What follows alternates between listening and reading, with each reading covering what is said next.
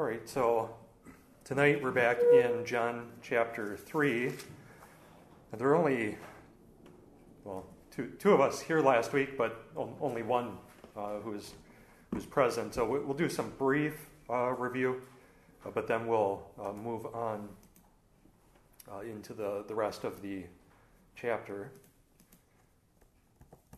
And let's just read through this last part in chapter 2, starting with verse 23.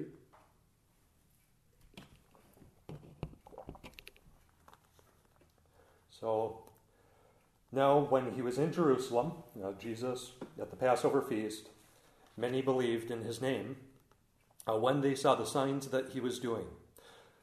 But Jesus, on his part, did not entrust himself to them because he knew all people and needed no one to bear witness about man, for he himself knew what was in man. And so, the people believed, and here in John, that's usually just sort of a one-time deal. He performed signs and wonders, so at that time they believed. Wow, seeing the amazing signs that they couldn't deny, the miracles that he was performing. But you see again and again that it's revealed over time that it's not an ongoing, abiding trust that they have in the Son, that their perception of who he is too small, it's too little. They might recognize him as some miracle worker, as a prophet, as the prophet. They might seek to make him king over them, but their conception of who he is too small. It's not accurate. They don't recognize him as the eternal Son who came down from the Father to give life to the world through his death, burial, and resurrection. They don't recognize him as the source of eternal life. They don't recognize him as their eternal creator who has come and tabernacled among them in their midst. And so they do not, they saw the signs, believed at that time, but they do not believe the words that the Father has given him to proclaim. They do not believe the scriptures in what they testify and communicate about him. A lot of times they might not even believe John the Baptist, and sometimes they don't even believe in his signs and works. But signs and wonders are not adequate to just see him as some miracle worker. And even in Deuteronomy 13, as we were seeing a couple weeks ago, that's not an adequate test for a true prophet. A true prophet had to be from among their brothers. So if some foreign prophet comes along and is performing signs and wonders, forget it. He's not from God. And even if people are performing signs and wonders, but they contradict what God has revealed previously, they're a false prophet. And if what they say doesn't come about and come true, they're a false prophet. You're not to be afraid of them. They're to put them to death. And so it's inadequate just for him to be some miracle worker. Yep. I was just noticing when it says, so when he was raised from the dead, his disciples remembered that he said this, and they believed the scripture and the word which Jesus had spoken. Mm-hmm. I think this is talking about his true followers later on remembering back. Mm-hmm. So I think these really... Or in the previous section. That's the section before we read. And so that's at the temple. And so it talks about, so the Jews said to him, what sign do you show us for doing these things? Verse 18. Jesus clearing out the temple and overturning the tables and seeing his zeal for his Father's house, and as the Curson Andy Naselli say, for true worship of God.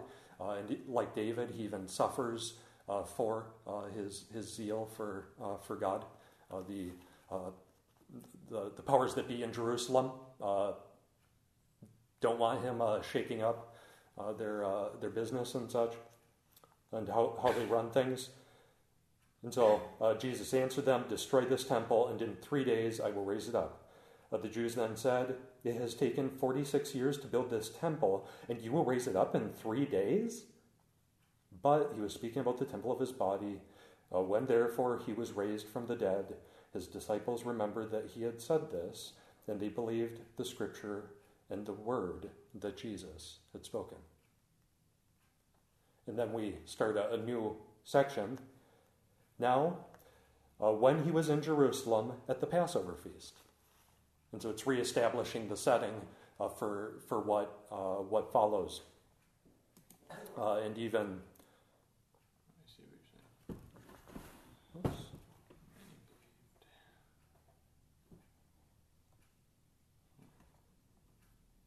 Yeah, so verse 23 in Greek, ostaein en ti syrus solimis en topaska en te or te. The it's a connective, signals a change, and then you have a temporal setting in time. It's still Passover, but it reestablishes the setting for what follows, and so it helps break up the previous section. So now we're going on to a new part, but resuming at the Passover feast, which even the whole feast of unleavened bread could be called the Passover feast over those 7 days from the 14th to the 21st. And so now when he was in Jerusalem at the Passover feast, many believed in his name when they saw the signs that he was doing. But Jesus on his part did not entrust himself to them, because he knew all people and needed no one to bear witness about man, for he himself knew what was in man. And so you have the contrast between them, the many who believe, seeing just the mere signs and miracles and wonders that he was doing, but then Jesus did not.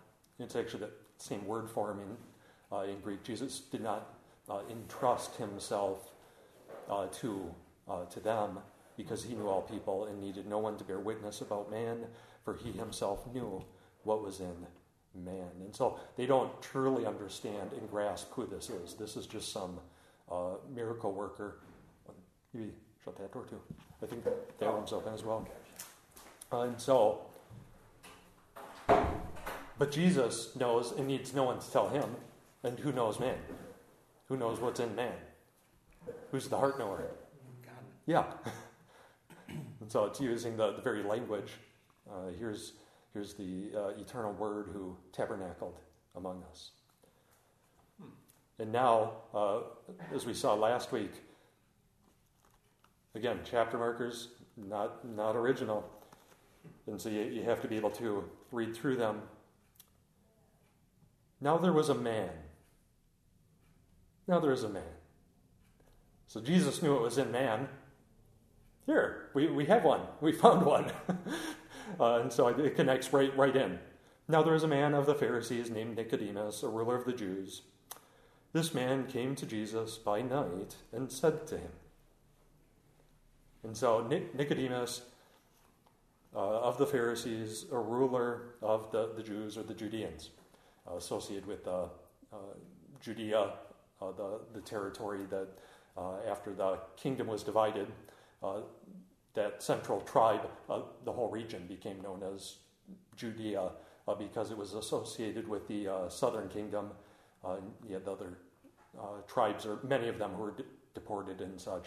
And so the whole region became known as Judea, and so they were called Judeans. And so here's a very prominent man, as we'll see. And even later on, you find out he's from the Sanhedrin. And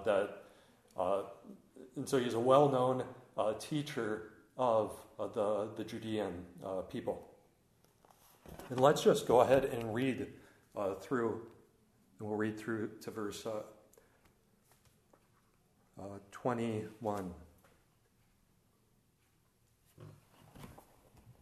And we'll see, as we started last week, we'll see Nicodemus address him. Might sound good at first. He's acknowledging him as a teacher from God, but just mere teacher, mere sign, miracle worker. And Jesus is going to turn the tables. So he's going to talk about him coming from God. And the people they saw the signs that he was doing. And he'll talk about no one is able to do the things you do unless God is with him. So there are people who can do it. It's just God is with him. God is with you. But not able. Well, Jesus is going to turn the tables unless one is born from above, or born again, but probably first born from above, but there's ambiguity that Nicodemus will play off of. Unless one is born from above, he is not able to see the kingdom of God. And so the people believe when they see his miracles, and he's saying, no one can do these things you do unless God is with them. No one is able. No one is able to, unless one is born from above, is not able to see the kingdom of God. And so he's going to kind of play off of what Nicodemus is saying. It's all about being born from above. It's all about the new birth. And then Nicodemus, again, kind of playing off of that. Well, can a man, when he's old, enter into his mother's womb a second time? And Jesus will say, truly, truly, I say to you, unless one is born from water and the Spirit, he cannot enter the kingdom of God. Can't see, cannot enter. And so you have three interchanges. The first is about seeing the kingdom of God. You must be born from above. The second is about being born from the water and the Spirit to enter the kingdom of God. And then thirdly, you'll see Nicodemus's answers get shorter and shorter. Jesus is going to talk longer and longer as Nicodemus is confounded and befuddled. Jesus will then speak about his testimony from heaven, him coming from heaven, and the purpose of God to give eternal life, to save. And so the last section, you could say Jesus' testimony, Jesus' mission to save, give eternal life, and judgment he'll end with. So let's just read through. Now there was a man of the Pharisees named Nicodemus, a ruler of the Jews. This man came to Jesus by night and said to him, Rabbi, we know that you are a teacher come from God, for no one can do these signs that you do unless God is with him. Jesus answered him, Truly, truly, I say to you, unless one is born again or from above, he cannot see the kingdom of God. Nicodemus said to him, How can a man be born when he is old? Can he enter a second time into his mother's womb and be born? Jesus answered, Truly, truly, I say to you, unless one is born of water and the Spirit, he cannot enter the kingdom of God. That which is born of flesh is flesh, and that which is born of the Spirit is spirit. Do not marvel that I said to you, You must be born from above. The wind blows where it wishes, and you hear its sound, but you do not know where it comes from or where it goes. So it is with everyone who is born of the Spirit. Nicodemus said to him, How can these things be? Jesus answered him, Are you the teacher of Israel, and yet you do not understand these things? Truly, truly, I say to you, we speak of what we know and bear witness of what we have seen, but you do not receive our testimony. If I have told you earthly things, and you do not believe, how can you believe if I tell you heavenly things?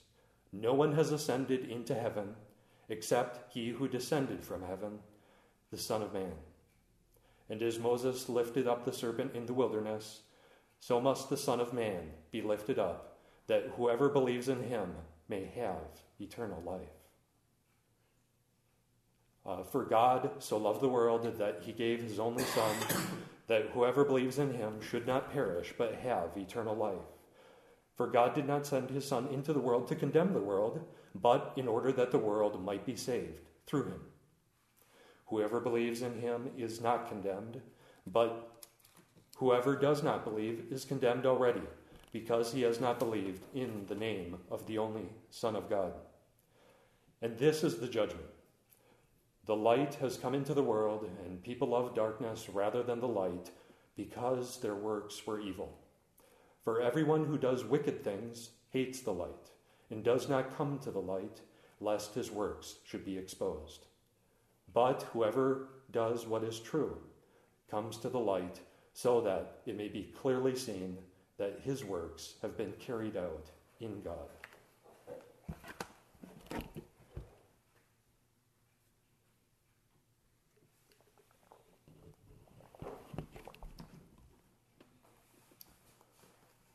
And so now let's just work through.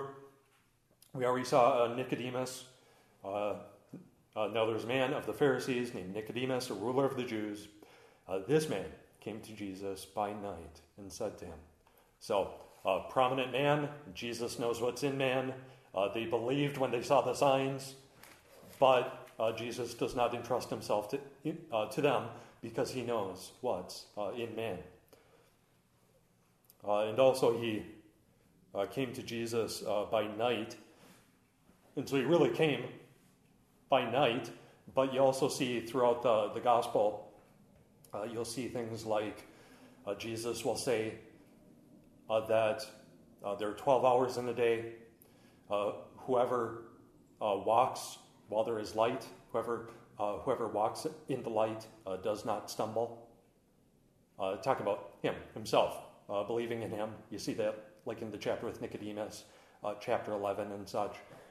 And so, while I'm in the world, I am the light of the world. And so to walk in the light, in faith, in Christ, in the anointed, is to know the light and to walk in it while he's present. The one who came to bring salvation and give life to his people, Jew and Gentile. And you'll even see, for instance, the Pharisees and religious leaders that at his trial, they gather during the night. Which may have been, I know Eric has spoken about it, may have even been illegal by their own laws. I was actually just listening to the book, The Death of Caesar. I'm trying to remember the author's name. But he was talking about the Senate, even their Senate, could only gather with the dawn, and they couldn't meet after night. And maybe they had some exceptions for that, but they couldn't meet after night. And so a lot of times night covers up the deeds of darkness when people are plotting, and they did that. They met at nighttime when they're plotting against Caesar and such. And so it's just characteristic of humans. A lot of times people are up to no good at night. And so they hold his trial, throw together this trial by night, and with Annas and Caiaphas, and then go to Pilate, and they're trumping up charges even when they can't find 2 or 3 witnesses. They're consistent in their testimony. They're trumping up charges and blasphemy charges, but then with Pilate and the Romans, they don't accept Jewish blasphemy charges, so they have to come up with an insurrection against Caesar, against the Romans, Tiberius Caesar at the time. And so they have their show trial. And so again and again, you see this theme of light and darkness. Jesus is the light. In him was life. See that like in the prologue. And Nicodemus now, he comes at night, but Nicodemus is also spiritually blind in darkness at this point. But later he'll go with Joseph, meet Joseph of Arimathea, and to go and bury the body. And even then, I guess it was before sundown. They're trying to do it before the Sabbath. And so you see that he comes to faith. And so John uses this both. Yeah, he came at night. Historically, this event happened at that time. But he also weaves themes together and such about the person and work of Christ and unbelief and belief. And so now there's a man of the Pharisees named Nicodemus, ruler of the Jews. This man came to Jesus by night and said to him, Rabbi, which means teacher in Hebrew, we know that you are a teacher come from God, for no one can do these signs that you do unless God is with him. So maybe it sounds good. Wow, we have this religious leader who recognizes Jesus as a teacher. He's a prominent man we even find of the Sanhedrin who comes to him and calls him rabbi. That's very humble, and calling him a teacher. But Jesus is not just any old teacher. He's not just any old miracle worker. He's far, far more. It's not enough to just believe the signs. Yeah, believe the signs. You see his disciples did that. But you also have to believe his word in the scriptures. And so Jesus is going to turn things on their head. You saw those who saw the signs, and no one is able to do the signs. And so he now plays off of that in their first interchange, back and forth. Verse 3, Jesus answered him, "Truly, truly, I say to you, unless one is born from above, he cannot see the kingdom of God." And so, instead of, now as Carson and Naselli say, there's kind of an implicit question. He acknowledges him as a teacher, but it's kind of looking for more. Who are you? What's your message? From God, looking for him to speak. And so Jesus, you might think at least would say, "Oh, thank you for noticing." Yes, I am a teacher come from God, and yet I have done these signs and such. And maybe as a prophet, address him. But Jesus turns the tables to much more important things. Not enough to believe the signs. You need to be born from above, or you won't even see the kingdom of God. Yeah, you saw the signs and didn't believe, but you need to be born from above if you're going to see the kingdom. And so, verse 4, Nicodemus said to him, "How can a man be born when he is old? Can he enter a second time into his mother's womb and be born?" And so playing off the ambiguity of born from above, born again, can be read both ways. But again, you see Jesus comes from above, that the Spirit comes from above. You'll see that like with John the Baptist following and such. To be born from above is to be born from God, from heaven. But Nicodemus is a good rabbi and Pharisee, sometimes in their debates and such, kind of playing off of and turning off of what Jesus is saying. Born again? Born a second time? Nicodemus said to him, "How can a man be born when he is old? Can he enter a second time into his mother's womb and be born?"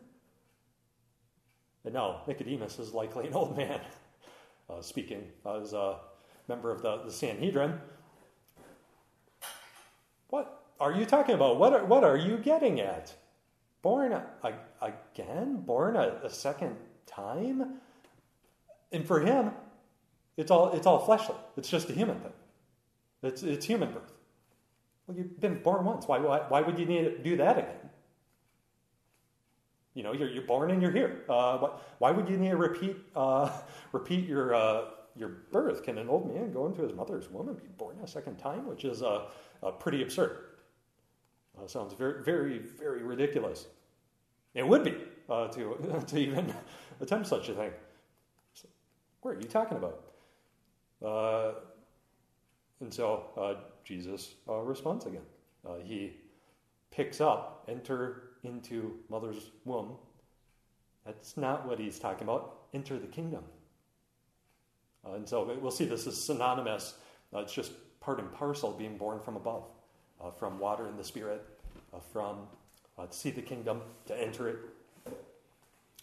Jesus answered, "Truly, truly, I say to you, unless one is born of water and the Spirit, he cannot enter the kingdom of God. That which is born of flesh is flesh, and that which is born of spirit is spirit. Do not marvel that I said to you, you must be born." Again, or born from above. And so, truly, truly, I say to you, unless one is born of water and the Spirit, he cannot enter the kingdom of God.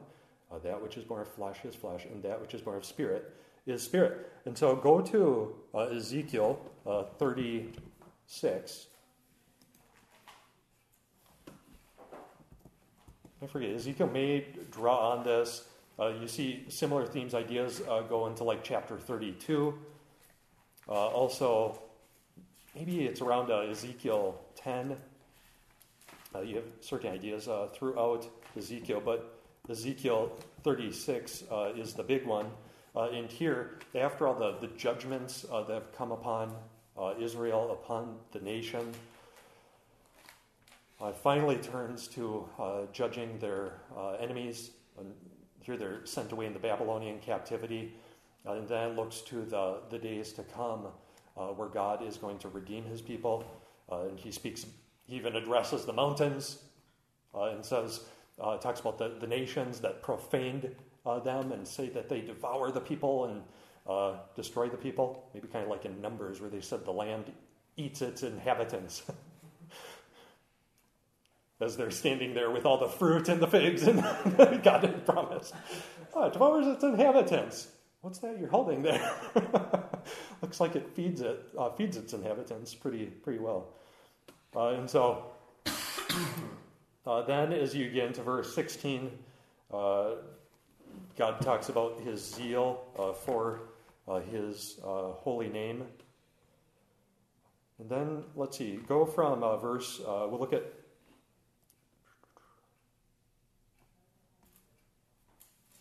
verse 19. When he talks about pouring out his wrath, his judgment on the house of Israel. I scattered them among the nations, and they were dispersed through the countries in accordance with their ways and their deeds. I judged them. But when they came to the nations, wherever they came, they profaned my holy name. In that people said of them, these are the people of Yahweh, and yet they had to go out of his land. But I had concern for my holy name, which the house of Israel had profaned among the nations to which they came. And so verse 22. Now, so after the judgment that's come upon him and the profanation of God's name being dragged through the dirt by the peoples because of his people rebelling against him.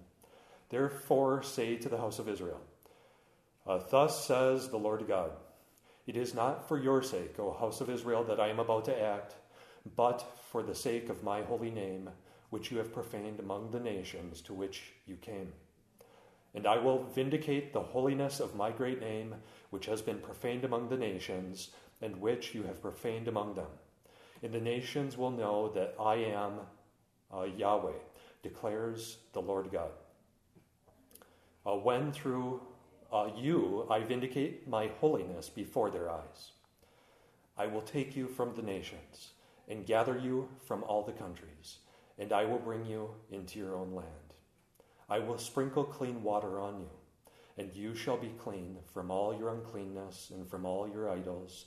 I will cleanse you, and I will give you a new heart and a new spirit I will put within you, and I will remove the heart of stone from your flesh and give you a heart of flesh. And I will put my spirit within you and cause you to walk in my statutes and to be careful to obey my rules. And so here, the section, verse 25, after taking them, gathering them out of the nations, out of exile, back into the land that he swore to their fathers to give them. Verse 25, I will sprinkle clean water on you, and you shall be clean. From all your uncleanness and from all your idols I will cleanse you. And so their uncleanness, their sin, their impurity, all of their guilt in their rebellion against him, the shame that goes with it. God uses the very sort of priestly language of sprinkling clean water on them. He's going to purify them, cleanse them of all their sin, all their guilt, all their idols in the land. and remove them, so that they'll be pure before him, as if they had never sinned or rebelled against him and worshipped these unclean images and spirits. And so you see the cleansing of their uncleanness and sin. And then I think Kirsten Naselli called this then spiritual renewal. And I will give you a new heart and a new spirit I will put within you. And I will remove the heart of stone from your flesh and give you a heart of flesh. Heart that responds to God, is no longer hard, stubborn, but one that's responsive to God, to his word, to his teaching, wisdom, commandments, his spirit. And I will put my spirit within you and cause you to walk in my statutes and be careful to obey my rules. And so that's all of grace. You see the cleansing of sin, but you also see I'll cause you by my spirit to walk in my commandments and statutes. It's not because of anything in them, inherent in them, but it's all the work of God. But then, because of his work, they will walk in his statutes. And be careful to obey my rules. This language is also, it's from Deuteronomy, where do you have that? Around 30, 32, 31, 32, where you have these, God made provision for repentance under the Old Covenant, but that wasn't promised to every last individual under the covenant.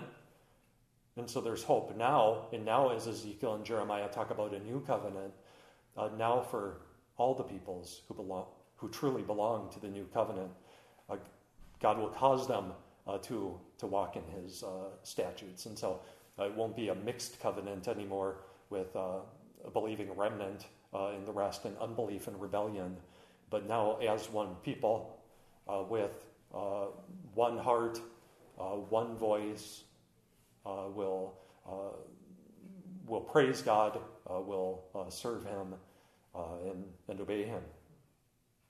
And so verse 28, you shall dwell in the land that I gave to your fathers, and you shall be my people, and I will be your God. And I will deliver you from all your uncleanness, and I will summon the grain and make it abundant, and lay no famine upon you. I will make the fruit of the tree and the increase of the field abundant, that you may never again suffer the disgrace of famine among the nations. Then you will remember your evil ways and your deeds that were not good, and you will loathe yourselves for your iniquities and your abominations. It is not for your sake that I will act, declares Yahweh God. Let that be known to you. Be ashamed and confounded for your ways, O house of Israel. Thus says the Lord God, on the day that I cleanse you from all your iniquities, I will cause the cities to be inhabited, and the waste places shall be rebuilt, and the land that was desolate shall be tilled, instead of being the desolation that it was in the sight of all who passed by. And they will say, this land that was desolate has become like the Garden of Eden, the Garden of Delight. And the waste and desolate and ruined cities are now fortified and inhabited. Then the nations that are left all around you shall know that I am Yahweh. I have rebuilt the ruined places and replanted that which was desolate. I am Yahweh. I have spoken, and I will do it. Thus says the Lord God. This also I will let the house of Israel ask me to do for them, to increase their people like a flock, like the flock for sacrifices, like the flock at Jerusalem during her appointed feasts. So shall the waste cities be filled with flocks of people, or flocks of men. Then they will know that I am Yahweh. And so God is shepherd too. You even see that earlier in Ezekiel and Jeremiah, as D. Carson says, it's like 25 times God, I will shepherd my people. I will lead them to green pasture. I will feed them. I will heal the broken. I will find the lost, seek and find the lost. I will. I'll appoint David my servant. He will shepherd them. They'll have one shepherd. person asked, what is the relationship between I and David? This David? And then we even see Jesus probably drawn this, but verse chapter 37, you go into this new section. The hand of Yahweh was upon me, Ezekiel says, and he brought me out in the spirit of Yahweh, and he set me down in the middle of the valley. It was full of bones. And he led me around among them, and behold, there were very many on the surface of the valley, and behold, they were dry. And he said to me, Son of man, can these bones live? And I answered, O Lord God, you know. Then he said to me, prophesy over these bones, and say to them, O dry bones, hear the word of Yahweh. Thus says the Lord God to these bones, behold, I will cause breath to enter you, and you shall live. And I will lay sinews upon you, and will cause flesh to come upon you, and cover you with skin, and put breath in you, and you shall live, and you shall know that I am Yahweh. So I prophesied as I was commanded, and as I prophesied, there was a sound, and behold, a rattling. And the bones came together, bone to its bone, and I looked, and behold, there were sinews on them, and flesh had come upon them, and skin had covered them, but there was no breath in them. Then he said to me, prophesy to the breath. Prophesy, son of man, and say to the breath, thus says the Lord God, come from the four winds, O breath, and breathe on these slain, that they may live. So I prophesied as he commanded me, and the breath came into them, and they lived, and stood on their feet, an exceedingly great army. Then he said to me, Son of man, these bones are the whole house of Israel. Behold, they say, our bones are dried up, and our hope is lost. We are indeed cut off. Therefore prophesy and say to them, thus says the Lord God, behold, I will open your graves and raise you from your graves, O my people, and I will bring you into the land of Israel. And you shall know that I am Yahweh, when I open your graves and raise you from the graves, O my people, and I will put my spirit within you, and you shall live, and I will place you in your own land. Then you shall know that I am Yahweh. I have spoken, and I will do it, declares Yahweh. A lot of times there's a metaphor, wordplay off of the wind and the Spirit of God. Sometimes when God miraculously acts, and he'll manifest his presence, his work, and even bringing the quail in with a great gust of wind. A lot of times there's kind of a wordplay off of God's Spirit. Present, active, powerful to work in his creation. You even see God's Spirit all the way back at the waters at the very beginning of creation, present and powerful to bring the creation into existence, but then to make it fruitful habitations and to fill it. And so here you have this play off of the wind and breath of God. Jesus even says, receive the Holy Spirit, and he breathed upon them. And so this very language, he'll call them out of their graves. He'll raise them out of the graves, like in John 5. Son does whatever the Father does, whatever the Father shows him. The day is coming when those who are in the grave will hear the voice of the Son of God and will live. And you think about Matthew, where you had those who were raised from the graves. Let's go back to John, chapter 3. Can I bring up a little bit? Yeah, yep. I was just thinking, I was listening to you read through this, and it's interesting that it mentioned twice in here, it's not for your sake, in chapter 36.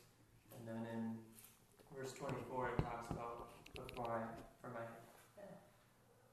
my sake of my holy name. Mm-hmm. And I was just thinking about Moses when he was interceding for the people. It's like, well, don't do this to the people. Intercede because of your holy name. What will the nations think of it? So I was just thinking about how it's tying back to that.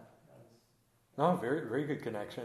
He appeals even to what God revealed about himself. He asked to God to let me see your glory, because you've said that I've known you by name. And God says, no one can see my face and live.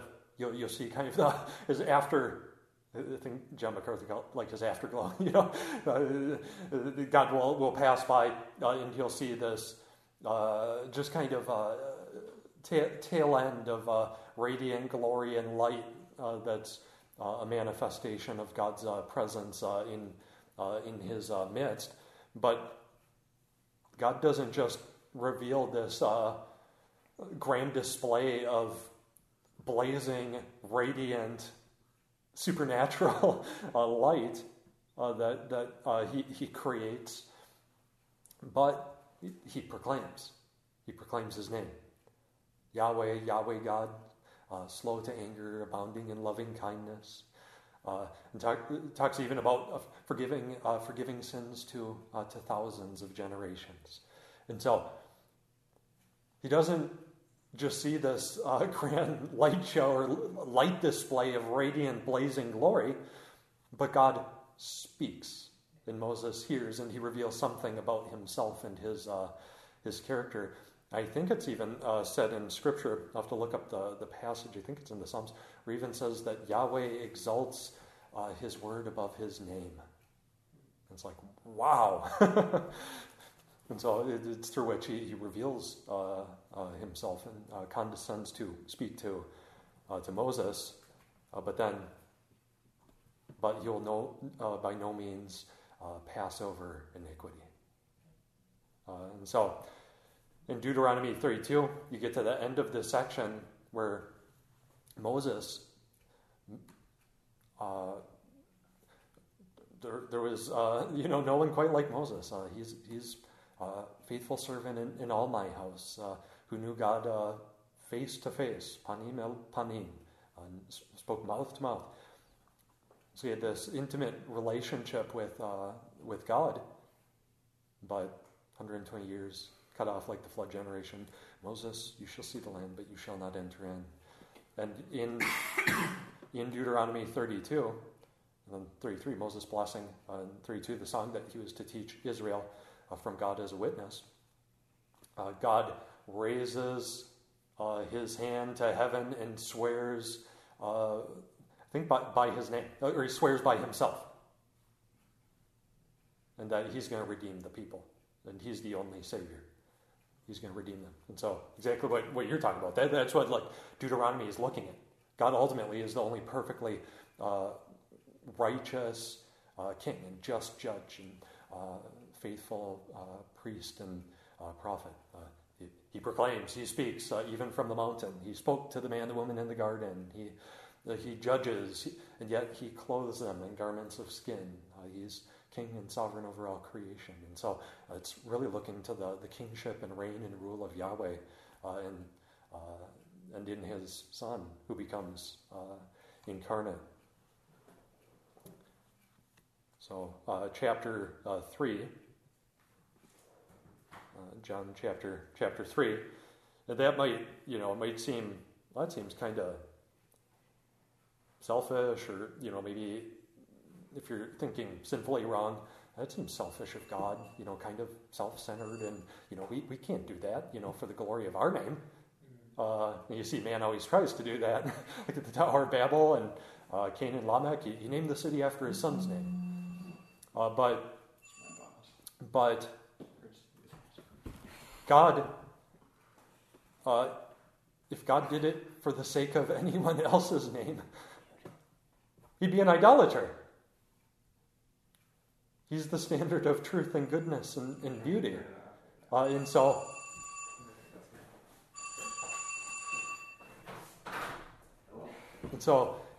he's the standard of truth, beauty, goodness, righteousness, wisdom. And so if he did not first act according to his own good pleasure and purposes and character, he'd be an idolater. Something else would be the standard. Something else would be the locus and the reference point for truth, beauty, goodness, and righteousness. It wouldn't be very loving at all to the creation, because you see, when you remove the standard from God, instead of reflecting God's glory, we reflect our own shame and of creation. Only God exists independently of all things, independently of creation, his aseity, his self-sufficiency. He exists in and of himself. Everything else is dependent upon him. And so he's transcendent in his self-existence, not depending on anything, but he's present in that the creation is utterly dependent upon him. And he hasn't, it's not that God has no interest in his creation. So, back to John 3. And so you see then verse 5, chapter 3, verse 5, Jesus answered, "Truly, truly, I say to you, unless one is born of water and the Spirit," it's right from Ezekiel, water and the Spirit, he cannot enter the kingdom of God. That which is born of flesh is flesh, mortal humanity, and often just sinful, fallen, mortal humanity that returns to the dust. Anyone born of the first man, the Adam, human, God made from the Adamah, ground, to work the Adamah, ground. And so he's characterized by the same basic created stuff as the creatures, but God breathes into him the breath of life. And the woman, the Isha, woman, made from the Ish, man, to help the man, Ish. And so she shares in his likeness, but is different in man and woman. And then you see Seth is born, God made man in his likeness, in his image after his likeness, but then Seth is born in the likeness of Adam, the first man. And so anyone who's born, who's a son of Adam, of the first man, who comes from humanity, is flesh, mortal humanity, and sinful, fallen, mortal humanity that returns to the dust and dies. And so to be born from humanity, to be born from flesh, is to be characterized by flesh, but to be born from spirit, in this case from God's Spirit, is then to be characterized by spiritual life. Not just sinful, fallen, mortal humanity, but now the eternal life that God provides by his Spirit. And so he then says, "Do not marvel that I said to you, you must be born from above." And so it's all synonymous, in part and parcel, different aspects of being born from God, born from above. And to even later say in the synagogue in Capernaum, the words that I speak to you are spirit and life. I think it's spirit and life. Sometimes it talks about like spirit and truth, but spirit and life. The flesh profits nothing. It's the Spirit who gives life. The words that I proclaim to you are spirit and life. To those that God opens their hearts and minds to believe his words that the Son proclaims. And you see both the words that Jesus speaks and proclaims, but then also the Scriptures that testify of the same thing. They're then life-giving when received and believed by the power of God's Spirit. So, characteristic of those words, they come from God. And all Scripture comes from God, God-breathed. The words that Christ speaks are from God. The works that he does are from God. And so, they're characterized by, God and Spirit, God's Spirit. And so, do not marvel that I said to you, you must be born from above. The wind, and again, wordplay, could be spirit. The Spirit blows where it wishes, but blows typically goes with wind. So that's kind of what cues you the analogy he's drawing, the comparison. The wind blows where it wishes, and you hear its sound. And even there, same word, there are some sounds that are audible, intelligible, like voices, language, but then there are sounds that aren't characteristic of language, and they'll use the same word for both, same word for them. And context depends on it. So you could almost have the Spirit blows where he wishes, and you hear his voice, but you do not know where he comes from or where he goes. But with the blowing, the wind blows where it wishes, and you hear its sound, but you do not know where it comes from or where it goes.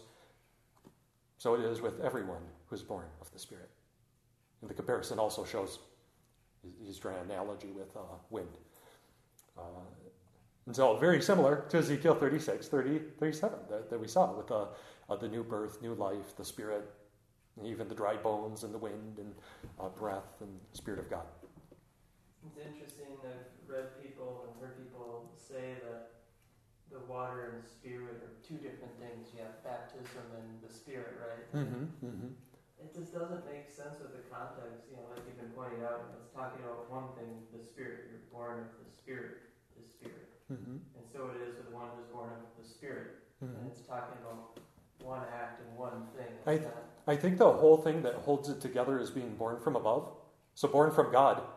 And there are certain different aspects of that with the cleansing that comes, sprinkling clean waters, which looks like to the cleansing of sins and such, and then the Spirit at work to cause them to walk in the statutes. And we'll even see, as Jesus talks about believing in his words, believing in him, whoever confesses with his mouth Jesus is Lord will be saved. And so there are certain different aspects, but it's all the work of God. It's a triune work of Father, Son, and Spirit. So, but to elevate water to the realm of here's a human thing you can do. It's like here it's Ezekiel, so it's talking about spiritual life. And here I'll read from Naselli and D. Carson. The effects of both the let's see. They say the most plausible interpretation of born of water and the Spirit is the purifying and transforming new birth. Since Jesus expects Nicodemus to understand what he means, the background to the concept is previous scripture. Water in the Old Testament often refers to the renewal or cleansing, and the most significant Old Testament connection brings together water and spirit. That brings together water and spirit is Ezekiel 36, verses 25 through 27, where water cleanses from impurity and the Spirit transforms hearts. And so you have purifying and transformation by the Spirit.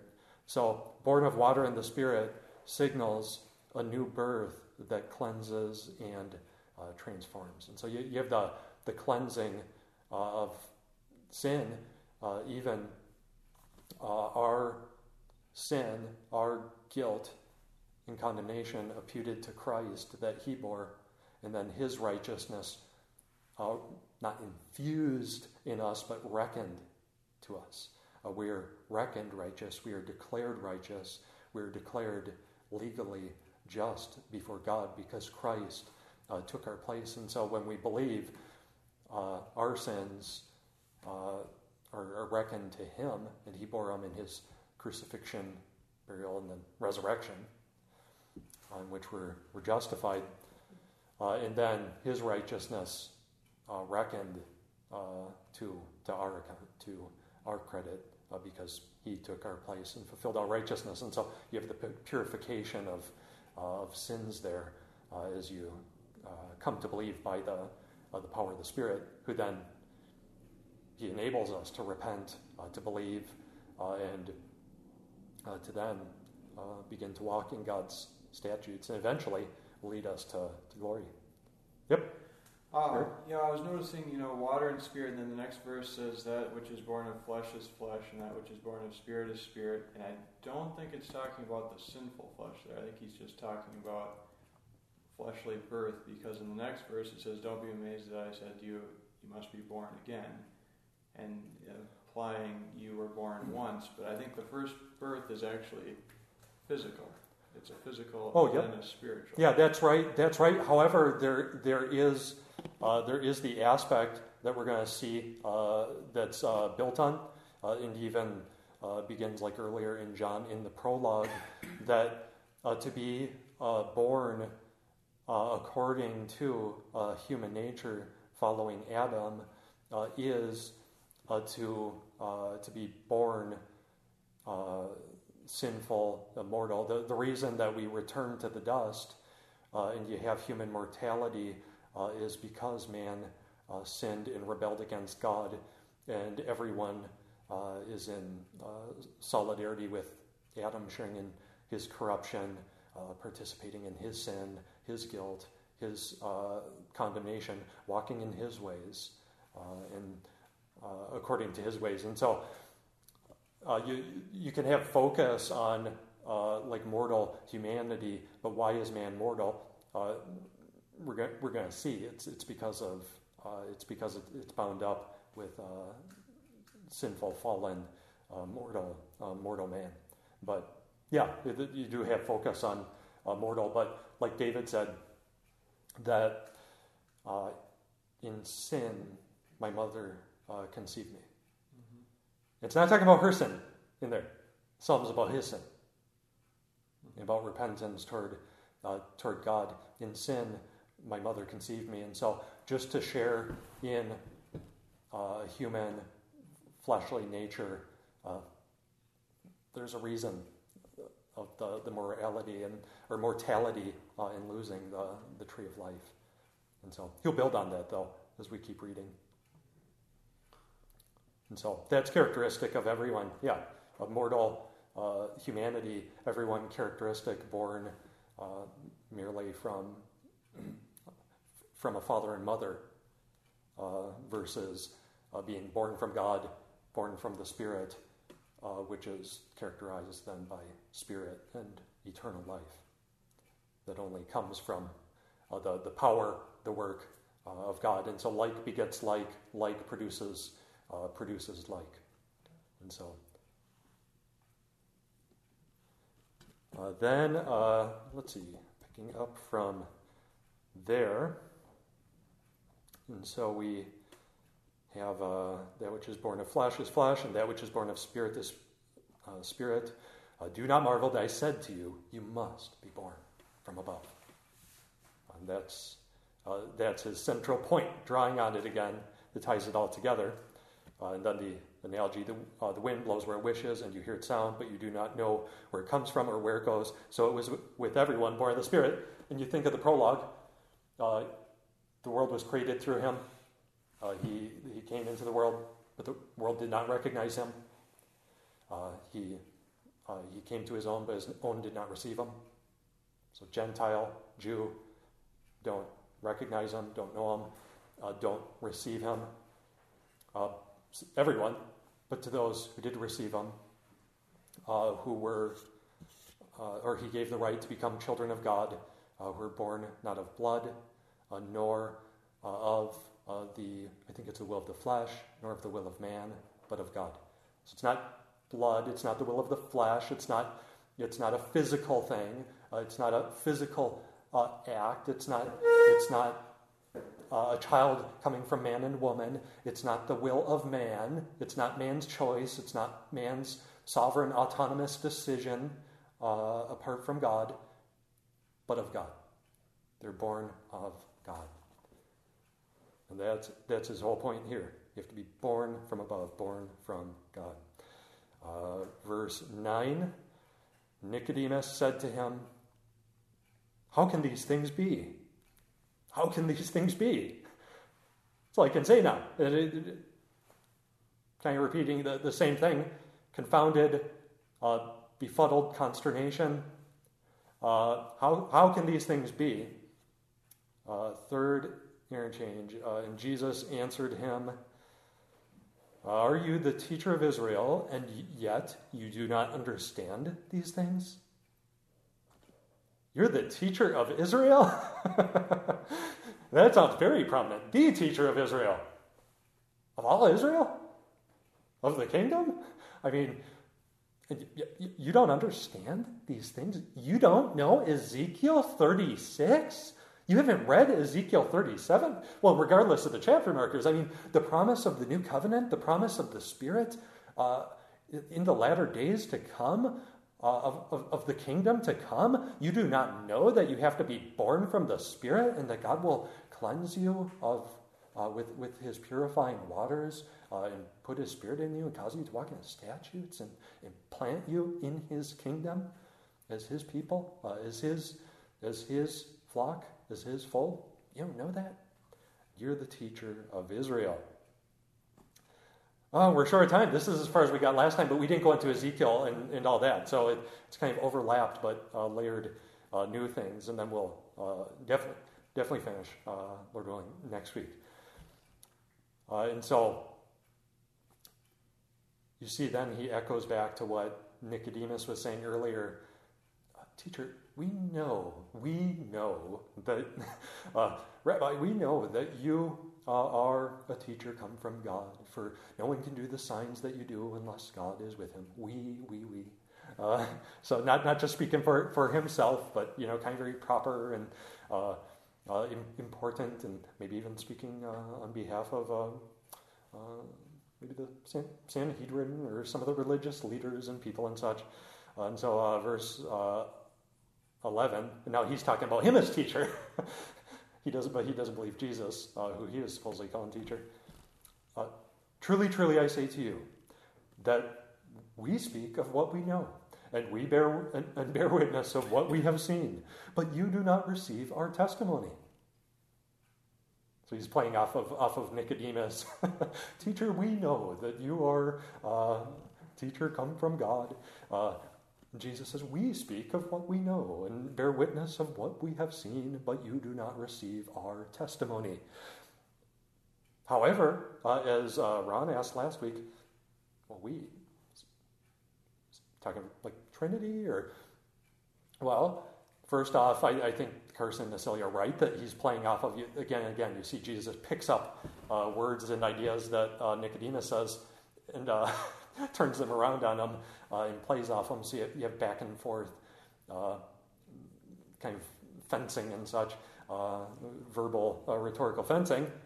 But if Nicodemus speaks on behalf of religious leaders and Israel, well, Jesus speaks on behalf of heaven and on behalf of God. You even see that follows. Truly, truly, I say to you that we speak of what we know and bear witness of what we have seen, but you do not receive our testimony. If I have told you earthly things and you do not believe, how can you believe if I tell you heavenly things? No one has ascended into heaven except he who descended from heaven, the Son of Man. And as Moses lifted up the serpent in the wilderness, so must the Son of Man be lifted up, that whoever believes in him may have eternal life. And so, Nicodemus you do not receive our testimony. Believe the signs, declares him a teacher come from God, but he does not believe what he teaches, which is from God. And so, Nicodemus, you must be born from above. You must be born, if you are going to see the kingdom of God, one must be born from water and the Spirit if you are to enter into the kingdom of God. And the Son of Man descended to give eternal life to all who believe from the Father and believe the words that he proclaims. And so it's all of the new birth and all bound up with that, believing Jesus' testimony, believing his words, believing the scriptures through the Spirit and sharing in his purification as he came to do from the Father. And so we'll pick up on this, Lord willing, next week. It's the last week of the month. I think it's the last day of the month. And then we'll try and finish up and see if we want to continue Genesis and John. We'll at least maybe eventually come back here too. So let's close with prayer. Heavenly Father, thank you for your word. Thank you for thank you for your Son and your Holy Spirit and for the new birth. I pray that we wouldn't believe in your Son just because of the signs and wonders that the Apostle John has reported, and all your prophets and apostles and eyewitnesses to the things that you accomplished among them through your Son and by your Spirit. But I pray that we would be those who believe his word, that you would give us ears to hear, eyes to see, and hearts that are soft and receptive to your word, and even give us mouths to proclaim and testify that Jesus is Lord to your glory. And so we pray that you would do this, and that the good news would go forth, and that you would open hearts and minds and give eternal life to all that you call to yourself, to your people, whom we do not know, but we only come to know and see when you grant them repentance and faith. And so we thank you for these things, and we pray in your Son's name. Amen.